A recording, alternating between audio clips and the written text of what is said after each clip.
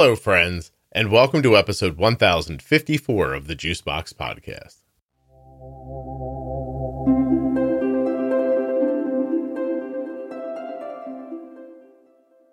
Welcome back to my parenting series with Erica Forsyth. Today's episode is Understanding Parenting Styles. There are a number of different parenting styles, not just ones to choose from. You actually fall into one. You may not even know it. You may fall into more than one. Today, we're going to find out about those styles and the impacts that they have. Kind of look at the pros and cons of each. While you're listening, please remember that nothing you hear on the Juicebox Podcast should be considered advice, medical or otherwise. Always consult a physician before making any changes to your healthcare plan. Erica Forsyth is available to you at ericaforsyth.com. Be sure to check her out. She's fantastic. Don't forget to check out the private Facebook group, Juicebox Podcast, Type 1 Diabetes. Go find your community. People are out there, they're looking to help you, and they may just need your help too. Juicebox Podcast, Type 1 Diabetes on Facebook. Make a friend, or don't. Lurk around, I don't care. Use it however you want. Speaking of using things however you want, go check out the Diabetes Pro Tip series. It's at diabetesprotip.com, juiceboxpodcast.com. We're running right now between episode 1000 and 1026 in your audio player. This episode of the Juicebox Podcast is sponsored by US Med. US Med is the place where Arden gets her diabetes supplies from, and you can too. usmed.com/juicebox. Go there now, get your free benefits check, and get started. If you don't want to use the internet, that's fine. Pick up the phone. 888-721-1514. That number is especially for Juicebox Podcast listeners. Give it a call. Get going. The podcast is sponsored today by BetterHelp. BetterHelp is the world's largest therapy service and is 100% online. With BetterHelp, you can tap into a network of over 25,000 licensed and experienced therapists who can help you with a wide range of issues. BetterHelp.com/juicebox. To get started, you just answer a few questions about your needs and preferences in therapy. That way, BetterHelp can match you with the right therapist from their network. And when you use my link, you'll save 10% on your first month of therapy. Erica, how are you? I'm doing well. Thanks. Good to see you. It's nice to today. See you too. Are you excited? We're going to start our first series together. I'm very excited. This is a special occasion. Yes, absolutely. It's like a holiday without gifts. So I came to Erica a little while ago. It's been a couple of months now, I guess. And I said, I'd love to do, my first thing out of my mouth was, I'd love to do a series about what you see with your job, about parenting, like styles, good, bad, what works, what doesn't, where problems come from, like all this stuff. And from that little bit of an idea, we built out a series. So this is the first episode. I don't even know that I know what we're going to call it yet, so I won't be able to say right now. But in today's episode, Erica and I are going to talk about understanding parenting styles. And by that, I mean she's going to talk and I'm going to ask some silly questions, and that'll probably be it. So let me list them here because Erica's given them to me as, and already I'm confused because two of them sound the same. Authoritarian, permissive, uninvolved, and authoritative. And that's the order we're going to do them in today. Yes. Okay. Yes. So let's dig right in.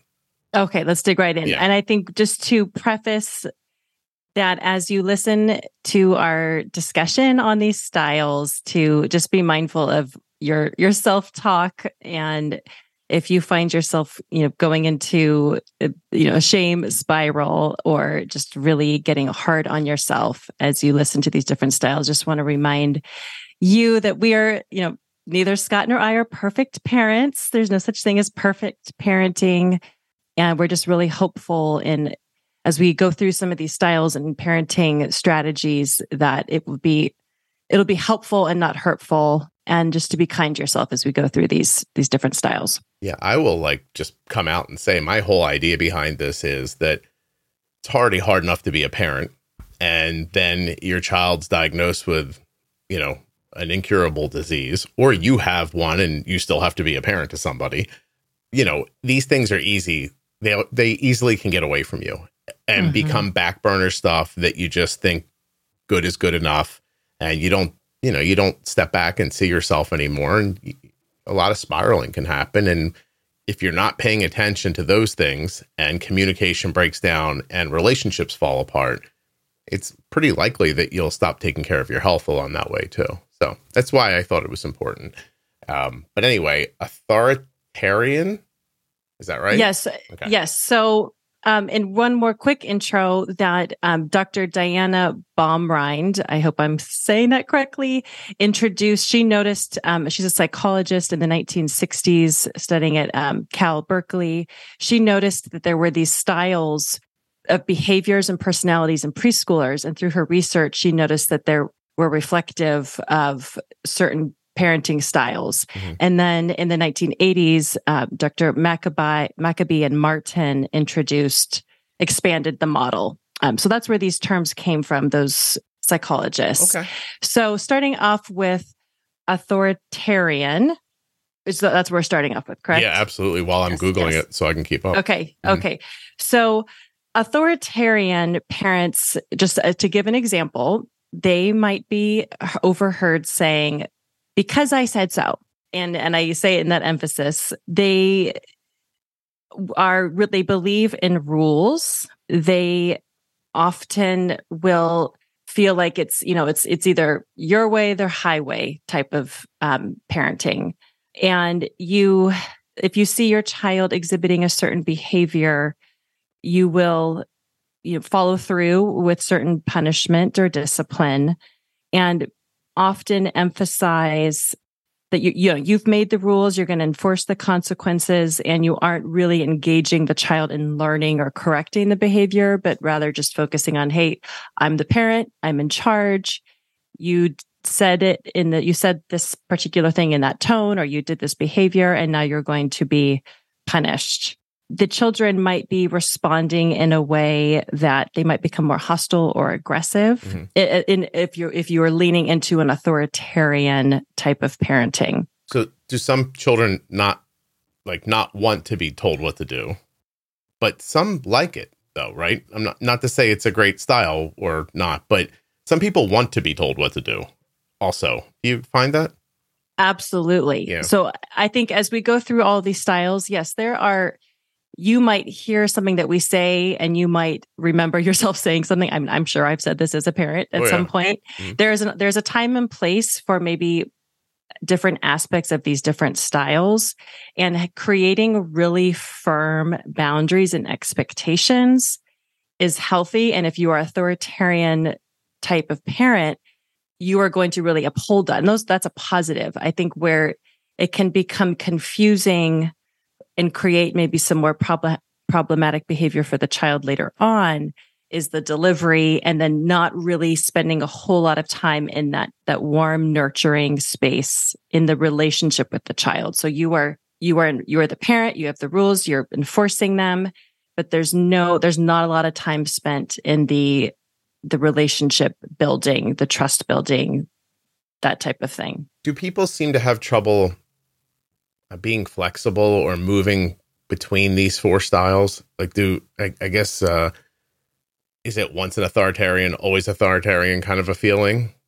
That's a great question. I think maybe naturally you might lean into one type of style, and you also might be a response to how you were parented. Sure. As a child, you might do exactly the way you were, you might want to replicate that. You might want to do the opposite.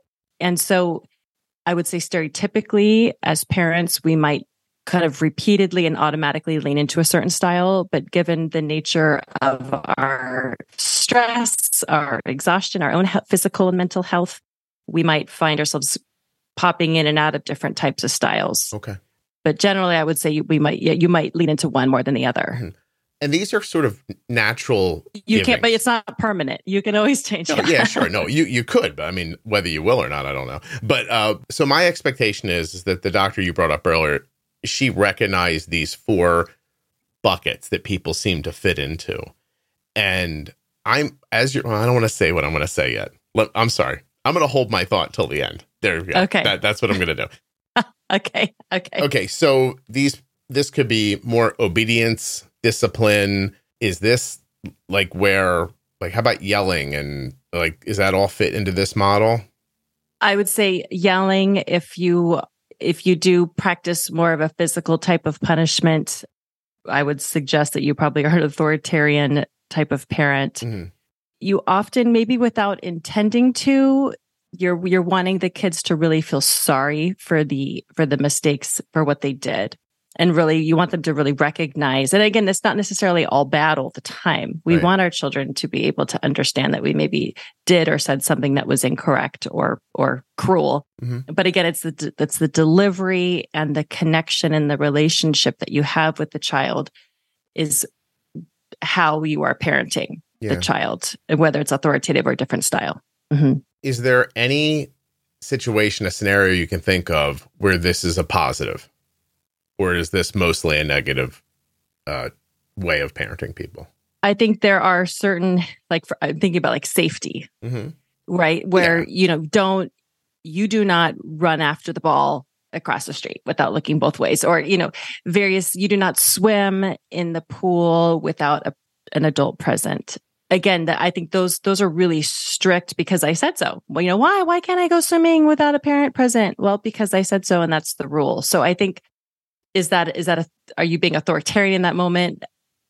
Because if you leave it up to them, their little soft minds might think their way out of it and go, oh, she said we can't swim without somebody here, but Bill is here. He's 9 and we're all 6. He's got us. Like they could think their way through it and try to come out the other side. So you want to leave them with a feeling like, if I get in this pool, someone's coming at me. Like, I don't know if it'll be, I'm stuck in my room. I mean, some people might slap some, I don't know. Like, you know what I mean? Like screaming and yelling, like, anywhere in between, I guess, in that kind of, from violence to just, lockdown, I guess. But if it works and nobody drowns, then you kind of feel like, all right, well, it did work. And I think then that could build on your problem, because here's a great example, the swimming thing, where, we have firm rules, you have to follow them. There's no way around it. Great. But then as the parent, I guess you see that work, and then all of a sudden it's vacuum the room because I said so, like, because it's easier and you're tired probably, That's right. And ultimately it's, you want to protect your child, and out of fear and concern, you really want your child to obey that rule. Yeah. I think where maybe the difference, like, yes, are you being authoritarian in saying no swimming without an adult present because I said so? But then when your child disobeys that rule, maybe where we would see a difference in parenting style is the consequences. And like, yes, is your child going to have a consequence for disobeying? And then are you going to explain it? Are you going to sit down and say, I love you and I want you to be safe? And I know it feels so, if you're spending time validating why the child feels frustrated, or it's just because I said so, in your room for an hour, done. So you could have authoritarian expectations and lay the rules down in that vein. If it goes wrong, you could respond not in an authoritarian way. Yes, I think that's a good way to put it. Yeah, that's probably the balance that you're trying to strike there. Right. Okay, that makes sense to me. Okay. So what are some of the negatives if you lean too hard into this? And I mean, is it child to child? Like, meaning, first I want to just say, like, I'm not here telling you I think you should hit people or anything like that. I'm not saying that. I'm just imagining some people do and trying to speak kind of like broadly here. But is there a world where one of your kids is just out of their freaking mind and like this is the only thing they respond to, and in the moment it's not the right thing, but it's the only thing keeping them from seeing if they can jump from the patio across something into the pool or something, like, you know what I mean? Like, what about the crazy kids? Like, I don't mean crazy. I mean, like, what about the ones that are like, and a lot of energy and hard to handle, and you're pretty sure they're going to end up under a car? I think you might even find, as you're giving this example, I'm thinking about parents, and myself included, who we might have different styles for our different children, right? Because of their personality, because of our energy level of when we, did you have one child and then 5 years later you had your second, you're a little bit older, you're tired, or did they present differently? And so, yes, I think there are certain aspects of each style that might fit more appropriately with your particular child and how they present. Ultimately, you always want to focus on building that relationship with the child. Yeah. And so I think, yes, there might be certain examples in which case the authoritarian command and consequence may be appropriate, but not, I would say, not consistently. Erica, I find almost every one of our conversations frustrating, and it's not because of you. It's got nothing to do with you. It's just about how the human mind works, because I can even envision a situation where you've got one kid who responds well to one style and one kid that responds well to the other style. But one of the styles is you're locked in your room all the time, or you've taken one upside the head once or twice. And you look over at the other one and you're like, you just ask her what to do and she just does it. And everything's like, you're so great, blah, blah. Like, and how do you turn to the first kid and say, well, yeah, well, that works for them. And you can't do that either. There's no winning. If anyone's listening, what I'm trying to tell you is do not have children. There's no winning this game. Erica doesn't believe that's true. I believe it's true. I don't think you can win. I think you're mitigating. I think you're always mitigating. You know what I mean? And I don't know. It's okay. So yes. Yeah. I'm sorry. I made Erica laugh and she lost her train of thought. I did. But tell me what are some of the real negatives of this? If you have a kid who doesn't respond well to this style and you're using it on them, what could come of that? Everybody who has diabetes supplies, but not everybody gets them from US Med the way we do. usmed.com/juicebox or call 888-721-1514. US Med is the #1 distributor for Freestyle Libre systems nationwide. They are the #1 specialty distributor for Omnipod Dash, the #1 fastest growing tandem distributor nationwide, and they always provide 90 days worth of supplies and fast and free shipping. That's right, US Med carries everything from insulin pumps to diabetes testing supplies, right up to your latest CGMs like the Freestyle Libre 2 and 3 and the Dexcom G6 and 7. They even have Omnipod Dash and Omnipod 5. They have an A+ rating with the Better Business Bureau, and you can reach them at 888-721-1514 or by going to my link, usmed.com/juicebox. When you contact them, you get your free benefits check, and then if they take your insurance, you're off and going. And US Med takes over 800 private insurers and Medicare nationwide. Better service and better care is what US Med wants to provide for you. usmed.com/juicebox. Get your diabetes supplies the same way Arden does from US Med. Links in the show notes. Links at juiceboxpodcast.com to US Med and all of the sponsors. When you use my links, you're supporting the show. I think and also this is, research based, that children who are exposed to authoritarian parents most of the time, they might grow up to feel like their opinions, their feelings aren't necessarily considered or matter.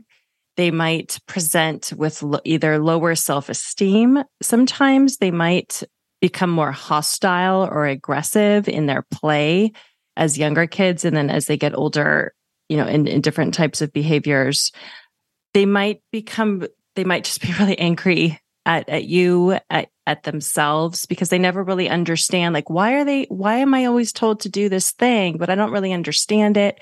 So when the child is not being able to have an opportunity to express how they feel or ask questions or learn, then the automatic response is I'm just going to be angry at my parents. I'm going to be angry at myself, like probably swimming in a lot of shame. Sorry, go ahead. How does that carry into adulthood? I think that would be, as an adult, maybe not knowing how to properly identify and express how you feel, probably having a lot of I'm not good enough type of thinking. No matter what I do, I'm not seen or valued or heard. Feeling, that's like the lower self-esteem type of talk. Yeah, I can also see a feedback loop here that's probably not great, because if you're the parent and you somehow either decide or you grew up this way and you go with it. By the way, saying that someone went with this parenting style, I think is ridiculous. I don't think anyone sits down and goes, I wonder how I'm going to parent this kid. I think whatever comes out of your mouth is what comes out of your mouth, right? But if you decide authoritarian's the way to go, and the kid pushes back, then every time the kid pushes back, it reinforces your idea that they need this kind of clamp down, right? Because look how they're hard, they're difficult. But meanwhile, you could go with a different thing where they might just be like, oh, cool. All right. And you'll never know because you won't think to try that one. Oh, okay. That is really a great observation, because then you owe that. And then in your narrative, you might start to say, and you'll talk to your friends or your partner, gosh, Johnny's so stubborn. Mm-hmm. He's so strong-willed, and we really need to like crack down on his tone and his behavior. Yeah. And then it kind of perpetuates itself. I see. Yeah. Okay. Is there more to say about this, or can we move on to the next one? I was trying to find, I was going to give a data point, but I wanted to be able to reference it, that 20 in the US, it says roughly 26% use the authoritarian parenting style. But I want to be sure as I go through I will try and find where That's fine. You think you think you've seen about 26%? That's what this article says. Okay. And I want to make sure I can find where they got that. Okay. So I'll continue to look for that as we continue. While you're doing that, I'll move on. Mm-hmm. The next one's permissive parenting. I'm just going to go from the internet. Is a type of parenting style characterized by low demands with high responsiveness. I already don't understand that sentence. Permissive parents tend to be very loving, yet provide few guidelines and rules. These parents do not expect mature behavior from their children and often seem more like a friend than a parental figure. Does that seem accurate to you? Yes.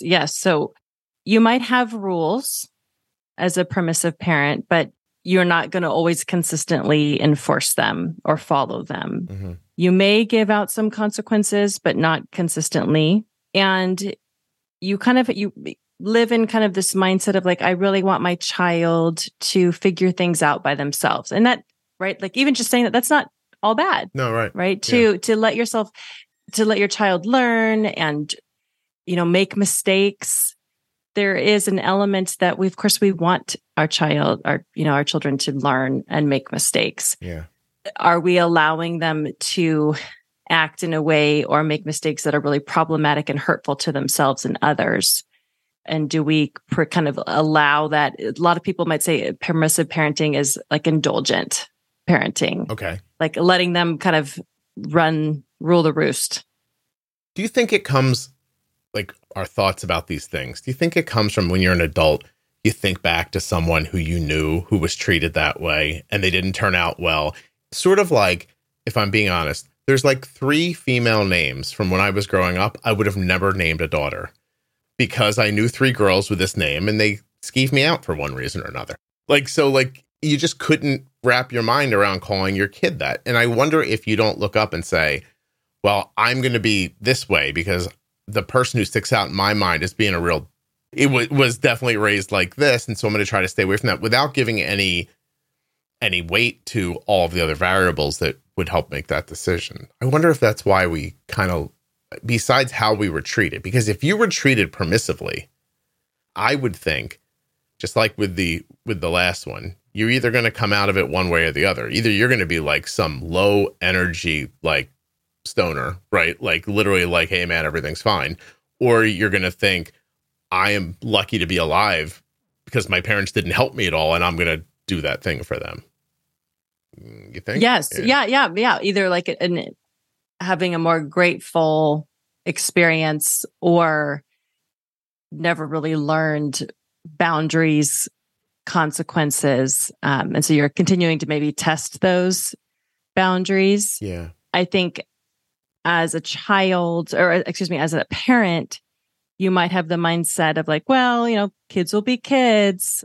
And again, I know my tone, that was kind of more of a critical tone, but sometimes kids will be kids, sure, and that's okay. And so I think it's this striking this balance between giving them permission to make some choices, grow, learn. But then when they do come up against that, the boundary, the rule that you've set, where you are more of a permissive parent is not following through, like not always giving the time out or not. And again, it's really hard to be consistent. Sure. As I think about this, each one of these styles comes with its own positive and negative possible outcomes. And they all kind of follow the same thing. Like if you're very permissive with somebody, they might end up just, a ne'er-do-well. And they also, I don't know, might not. But I will say this, with the exception of like being a douchebag, I don't see how you'd go real bad being permissive with somebody. Like if you were, you know what I mean? Unless they turned them into a loan sharking drug dealer or something like that. But like, you know what I mean? Like in a regular scenario, I think you would get kind of a mellow person out of a permissive. They might not be go-getters. They might not be, a captain of industry or something like that. But I think on a human level, I don't think this one sounds really damaging to me.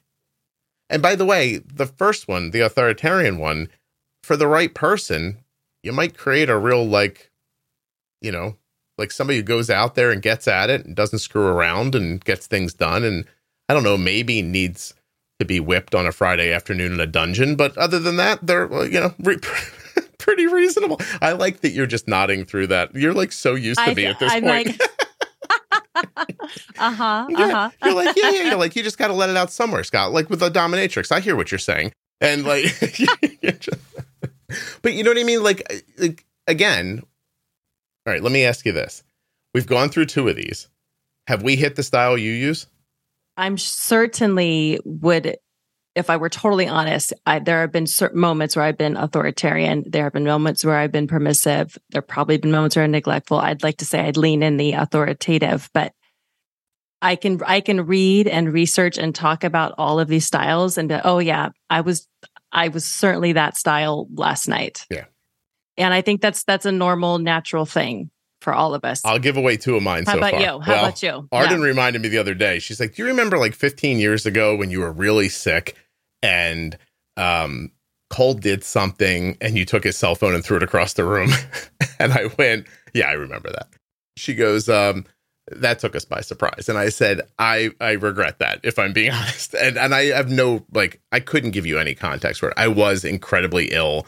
And I don't know what happened, like something, I honestly don't know any of the details. It ended with me I don't even know. I think I was trying to do something shocking to stop whatever was happening from happening. But if I could look back from a high level, they were probably just being kids. And I don't know, I didn't feel good. And I just did something stupid.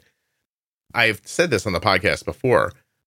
So I started out as a very, like a loving parent. Like I come from I think that's pretty obvious if we're talking, but in a situation that I thought the kids were in trouble, I would yell. And that totally came from like the way I grew up, because somebody was constantly yelling at me. And my wife like pulled me aside and she's like, you can't yell at the kids. And I was like, but they seem to react well. Like we're getting what we want. And she's like, no. And so that took a while. I'm not going to tell you. She said it to me. And like on the next Saturday, I was like, I don't yell anymore, but I really don't yell anymore. Like, and I haven't for, I think it's pretty fair to say like a decade maybe, but I did, like I used to. And I've, been smacked as a kid, and I wouldn't say more than maybe a handful of times, but I've smacked my kids, like, not with an intention of taking them off their feet or something like that, but like kind of shocking them into reality. I've done that a couple of times. The permissive part, geez. Yes, in spots. In spots. This is the thing I wasn't going to say to the end, but I think I'm all 4 of these is what I was going to say. I think that there's something incredibly wrong with each one of these and nothing wrong with each one of these, depending on where you use them. Yeah. Permissiveness. Arden came home from college recently. I mean, she's 19, but she said she was going out with friends and then they were meeting up with more people. And like, she never came home. Like, she did not come home till like 9 o'clock in the morning. Now, in fairness, I can track her phone. So, so I knew they were parked at a park, like in the parking lot. And they were I knew who she was with. They were probably just sitting there talking the whole time, or being stupid, or I don't know what they were doing. I did not bother her overnight. I didn't send her a text. I didn't say, hey, you got to get home. I just used if she was at college, I wouldn't know where she was. I don't see how this is any different. When Kelly woke up, she's like, Arden didn't come home. Kelly was worried. I said, I'll send her a text. I texted her. I said, hey, are you okay? And she's like, yeah, I'm sorry. I'll be home soon. And I was like, hey, you didn't contact us to let us know. And she said, just say the word and I won't do this again. I said, no. I'm like, it's fine. Just, it would have been cool to wake up this morning to a text that says, hey, I'm all right. And not me looking down the hallway thinking, hey, she hasn't been here since the last time I looked down that hall. Mm-hmm. And she understood, and that was it. To me, that's pretty permissive. I mean, my mom would have thrown me out a window if I did that, I'm pretty sure. So, like, I think literally. Well, perhaps, but what you've already had worked hard on establishing is that warm, nurturing, like trust relationship where had this been happening over and over and over again with no response or a trust that she would change, right? You trust her that she would respond differently and she trusts you. Yeah. And also the situation did not warrant craziness. I'll tell you, like a week ago, she rolled out of this house like 10 o'clock at night.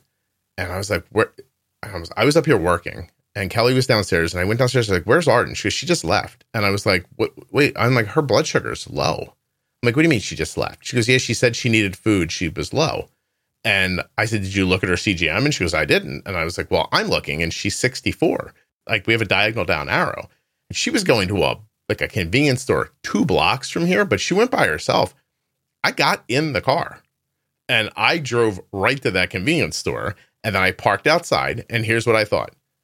If her blood sugar holds steady, she's in the convenience store. I'm going to drive away and she'll never know I was here. And if it goes down one more time, she's going to look up from that cooler and I'm going to be standing next to her. and so her blood sugar dropped again. I walked into the store. We made eye contact. She's like, what are you doing here? I'm like, I mouthed it to her. I was like, your blood sugar's low. And she goes, I know. And I was like, okay. She goes, do you think I drove over here without drinking something first? And I said, no. She goes, if you tested my blood sugar, it's not 50. And I was like, okay. And then I got a Three Musketeers bar for myself and I left. Anyway, to me, that's permissive. I don't know what it is for other people. I couldn't just let somebody like be untethered completely. I don't think I'd be okay with that.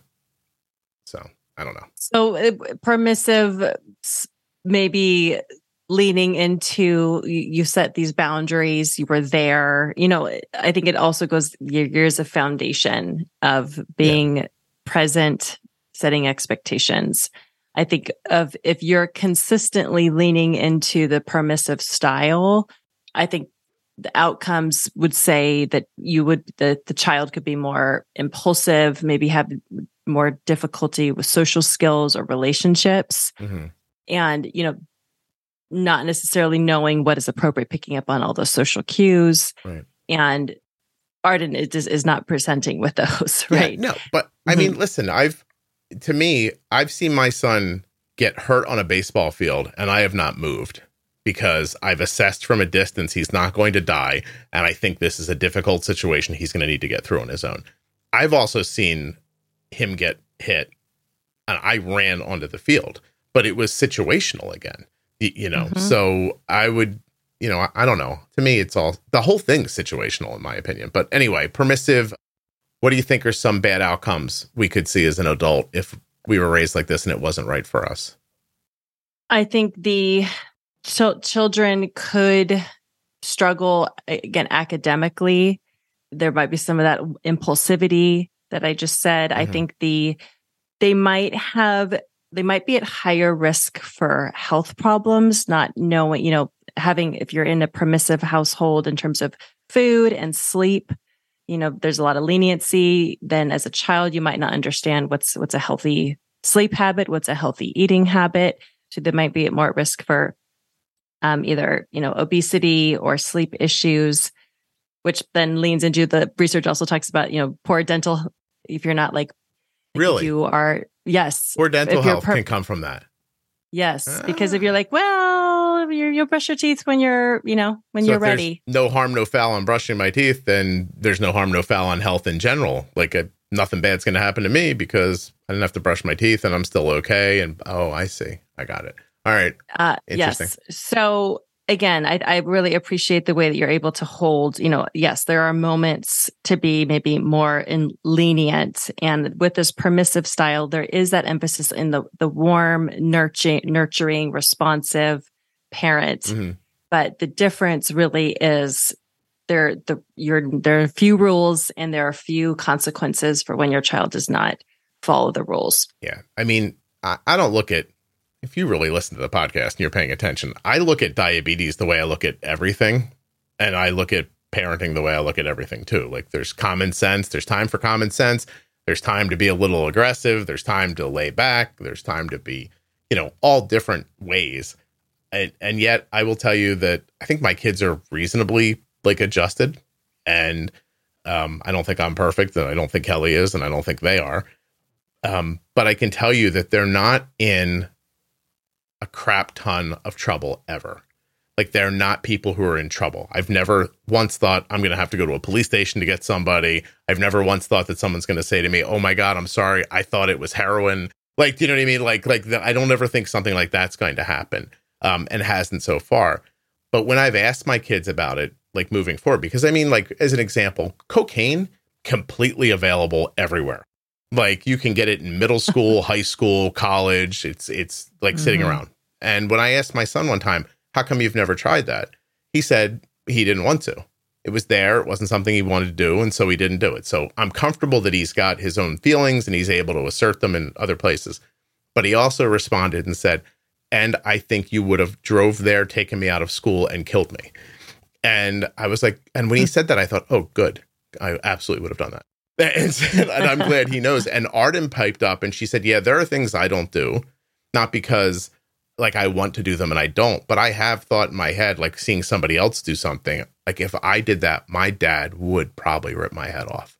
And I think it's good that they're a little scared, to be perfectly honest. I mean, they're not scared of me. Obviously, they're not scared of me, but I do think they think in the right situation, if they made the wrong move, I would probably lay waste to what it is their life.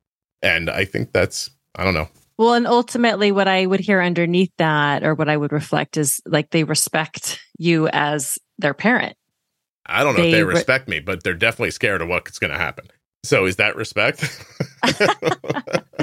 Fear-based. Yeah. I mean, I think that they want to respect and honor. They're scared of the consequences, but even children and teens and young adults might choose, I'm quoting, the wrong choice, even if they're scared of the consequences, because they don't really care, or they don't really respect or love or want to honor how they've been raised. So I think there is that foundation of trust and respect. We're also very careful not to lord over them. Like we don't have them in a position where they feel like I can't be myself, because if these two people don't like what I do, they can change my life.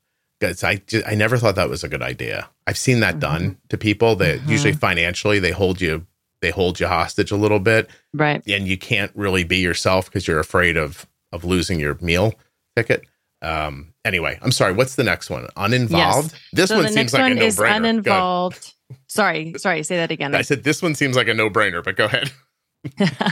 So yeah, uninvolved, you might have heard it as neglectful. This type of parenting style, you might present a little bit cold and not really responding to your child's needs, or, asking how their day was. There might be a sense of indifference about how your child is doing that corresponds to really no rules or no consequences. And again, you might feel like, even as we're describing this, there are moments where I might feel like, even like I'm being an uninvolved parent sometimes, if like you're so exhausted and you're stressed with work and you just got into an argument with a family member and you have nothing left to give to your child. So that's, in that moment, yes, maybe you're acting as if you're an uninvolved or neglectful parent. That's going to happen. But again, we're talking about like, this is, if you are a neglectful parent over time and consistently, there are obviously a lot of negative outcomes in your child. If that's being done consistently over time, is it likely that the parent has some sort of an emotional issue themselves? Because I'm trying to imagine, I know that everybody's not me, but man, it's hard to imagine somebody having a baby and then just being like, whatever, and treating it like a dog that lives outside. It's hard for me to wrap my head around, but that's not uncommon, right? Right. And I think there could be so many factors, right? Are you dealing with your own mental health? Are you being triggered because of your own experiences as a child? And maybe you are coming from a place of trauma that has not been processed, and it's too painful to see your child do the things that you did. Mm-hmm. I think the financial stress, family stress, work stress are major factors at play when you are acting, in an uninvolved way as a parent. It's a little startling to me that you could not know yourself well enough prior to having a baby to say, I probably would be really, really bad at this, so let me stay out of this. Like, I respect people who know their limits and stay away from them. I also don't understand when people judge what they think is going to happen in the future, whether it's like buying a car and you're like, I don't know if I can afford this payment or something like that. I don't understand people who don't layer onto their thinking the worst possible outcome. Everyone high sides it, like, well, if this happens and that happens, and the if it's a cool summer, then the air conditioning won't run. I'll be able to make this payment. Like, when you're thinking that way, I, for clarity, do not get you. I come from a perspective of, if everything goes wrong, can I still handle this? And I assume everything's not going to go wrong. But that's how, I don't know. Weird for me. I think often, as you were suggesting, parents who are uninvolved in their child's lives most of the time are facing their own mental health challenges. They might be, be using substances to cope with their pain, and then consequently are uninvolved, right? Because if you're always on substances, you can't really be involved. So if you're the child in that situation, what's the best outcome for you? Obviously, the parent pulling it together, but let's say that can't happen. Is getting away the best thing that can happen? I think if you're the child and oftentimes one parent might be more uninvolved, and so the other parent, if they're able to, might step in and counteract that. I think if you are experiencing as a child or teen a parent who is unable to attend to your needs, seeking support from, if you're in school, from your teachers, from your school counselors, other family members, any adult that feels like a safe, trusted adult in your life, seeking support from them, and hopefully other adults in your life, if you are a child or teen listening to this, that they would be seeing how you are feeling and doing as a child or teen, and speaking into your life and encouraging you. All right. Do we have time for the last one? I'm sorry. I know I kept you. Yes. Authoritative. This parenting style, the parents are nurturing, responsive, and supportive, just like the beavers, or the cleavers, the cleaver beavers, yet set firm limits for their children. They attempt to control children's behavior by explaining rules, discussing, and reasoning. They listen to a child's viewpoint, but don't always accept it. Okay. Well, that sounds like somebody wrote that out. Like, how would it be now? So is that a thing that she actually saw in people? She's like, oh, some people do this well. Or is this her interpretation of what good is? I think she created this parenting style as a result of observing the preschool age children. So these children had positive self-esteem. They were able to socialize well. They performed well academically, socially in the school environment. And obviously, when we talk about the authoritative, that's, as we said, there isn't like one right way, but this would be the best way if you were wanting to grow in an area, to lean into the authoritative style. It is impossible to live in this space all of the time because we are human. Yeah, of course. But I think the basis is kind of like the permissive style. There's really a strong emphasis on having that warm, nurturing, attending parent to, when the child gets home from school, it isn't, taking a minute to get down at their level and asking them how their day was and validating their emotions. And then when they are acting out, being consistent, explaining why are they having a timeout, or why are they being told to say that sentence in a different tone. And at the same time, where maybe it might feel like the uninvolved or permissive parent, like giving them independence too, but giving those kind of rails or boundaries of, okay, I want you to grow and become independent and make mistakes. But when I see you going one way or the other, I don't want you to hurt yourself or others. Okay. Yeah. I mean, it's a little perfection with a bow, the description. Yes. Yeah. Yes. But I mean, it makes sense to me. I mean, it makes sense to have a firm hand when it's needed. It makes sense to be, to step back when stepping back is the thing. I think the hardest thing to do is to recognize that those things are necessary and probably recognize that you're not doing them when you're not doing them. Because I bet you everyone thinks this is them. Do you know what I'm saying? I bet you if you laid these 4 out and said, hey, which one of these are you? People would be like, oh, I'm authoritative. I'm a good mix. Then you go ask their kid, and their kid would be, by the way, the kid might be wrong. But the problem with parenting, if I may, is you don't get to know for like 25 years. And when you find out, it's too late to fix it. How do you recognize in yourself what's happening in time to do something about it?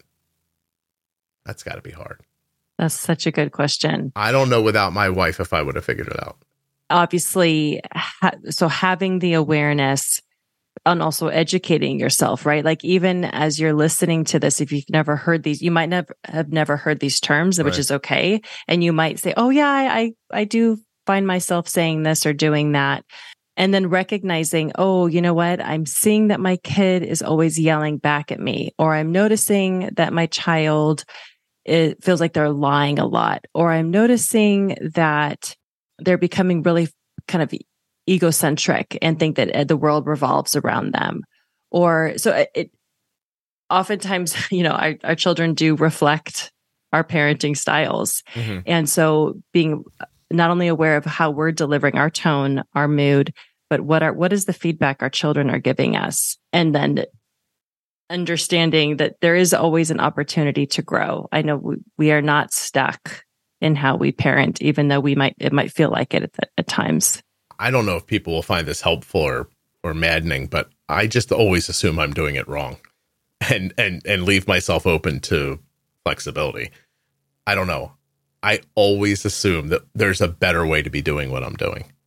And I just don't know what it is. I mean, I don't just mean with parenting. I make this podcast and every day I think, oh my God, it reaches this many people. I bet you would reach more if I knew what the hell I was doing.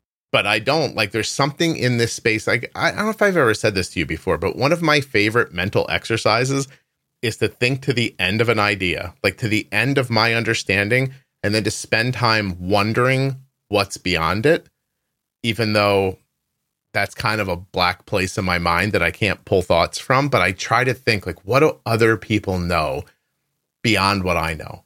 And I don't know, like it really is just a thought exercise, but I've done it my whole life, and I find it valuable because every once in a while, and you should do it in the shower because warm water on your head makes you smarter.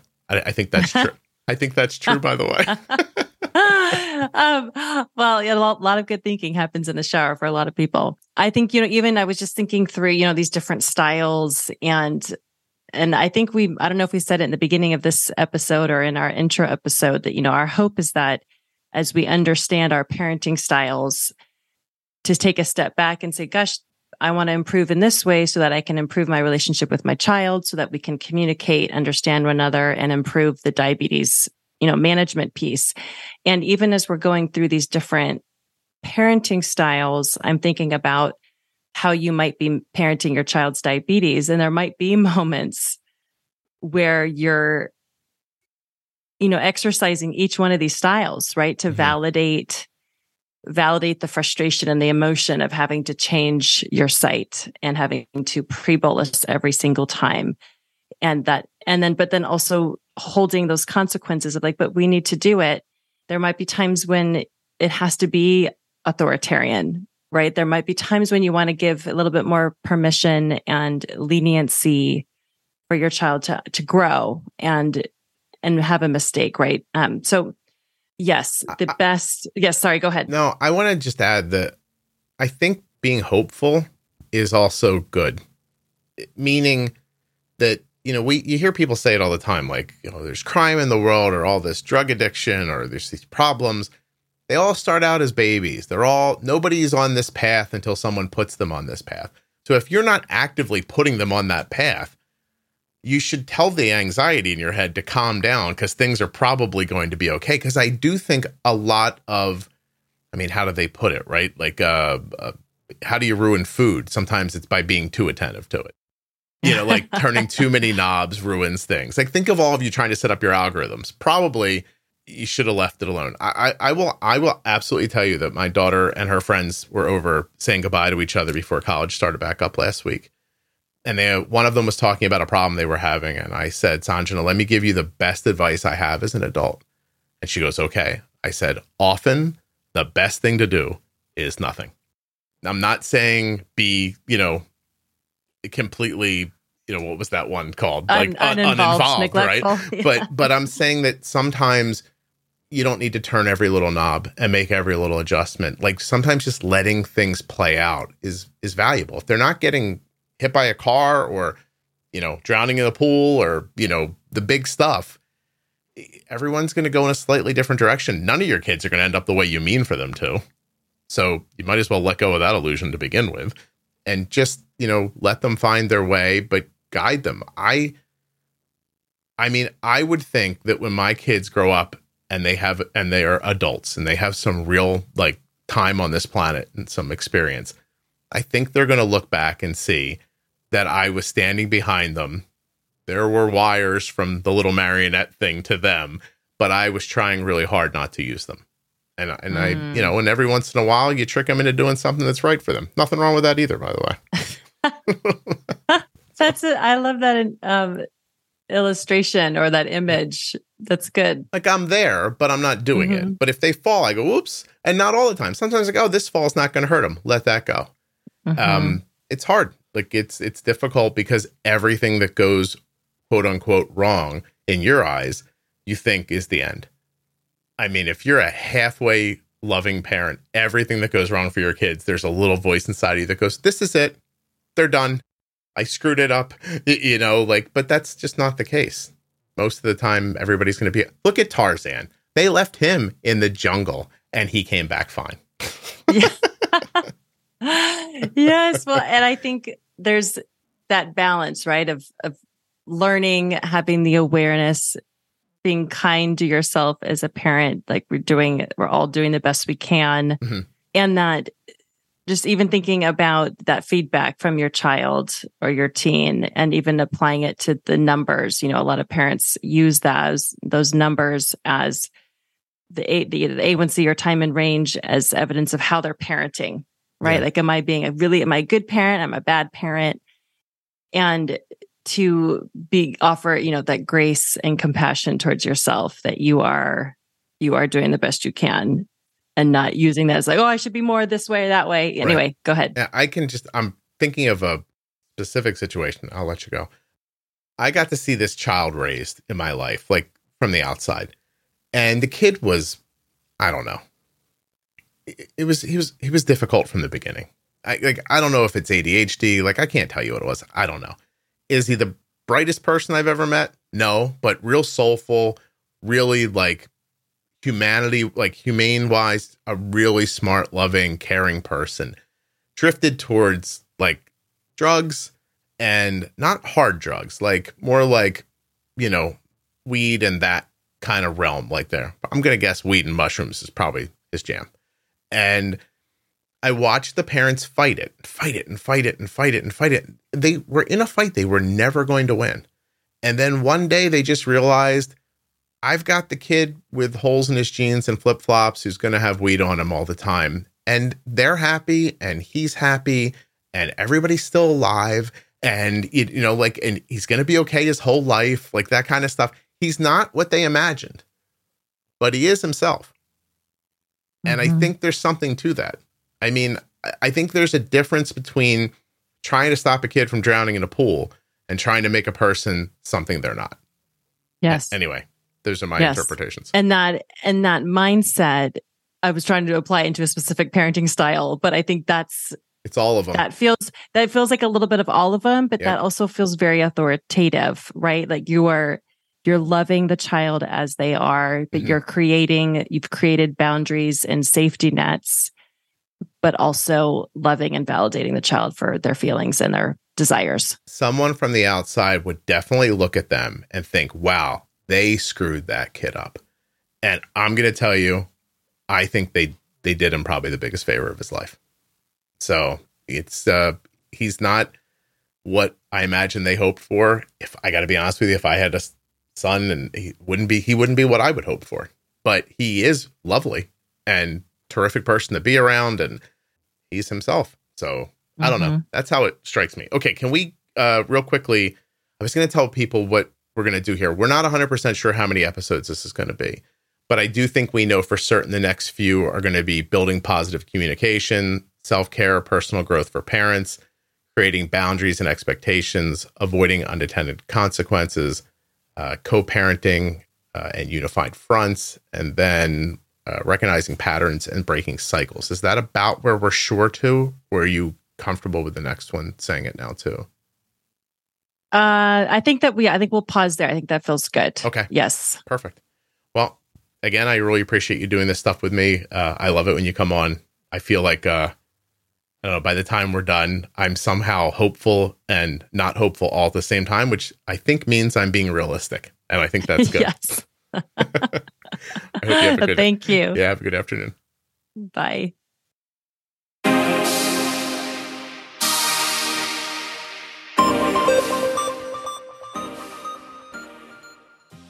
A huge thanks to Erica for coming back again today and helping me build out this parenting series. EricaForsyth.com. She can see you in person in California and virtually in a number of different states. Check out her website to find out more. EricaForsyth.com. Erica has had type 1 diabetes herself for over 30 years. And I would like to thank US Med for sponsoring this episode of the podcast. usmed.com/juicebox or call 888-721-1514. Get your diabetes supplies the same way we do from US Med.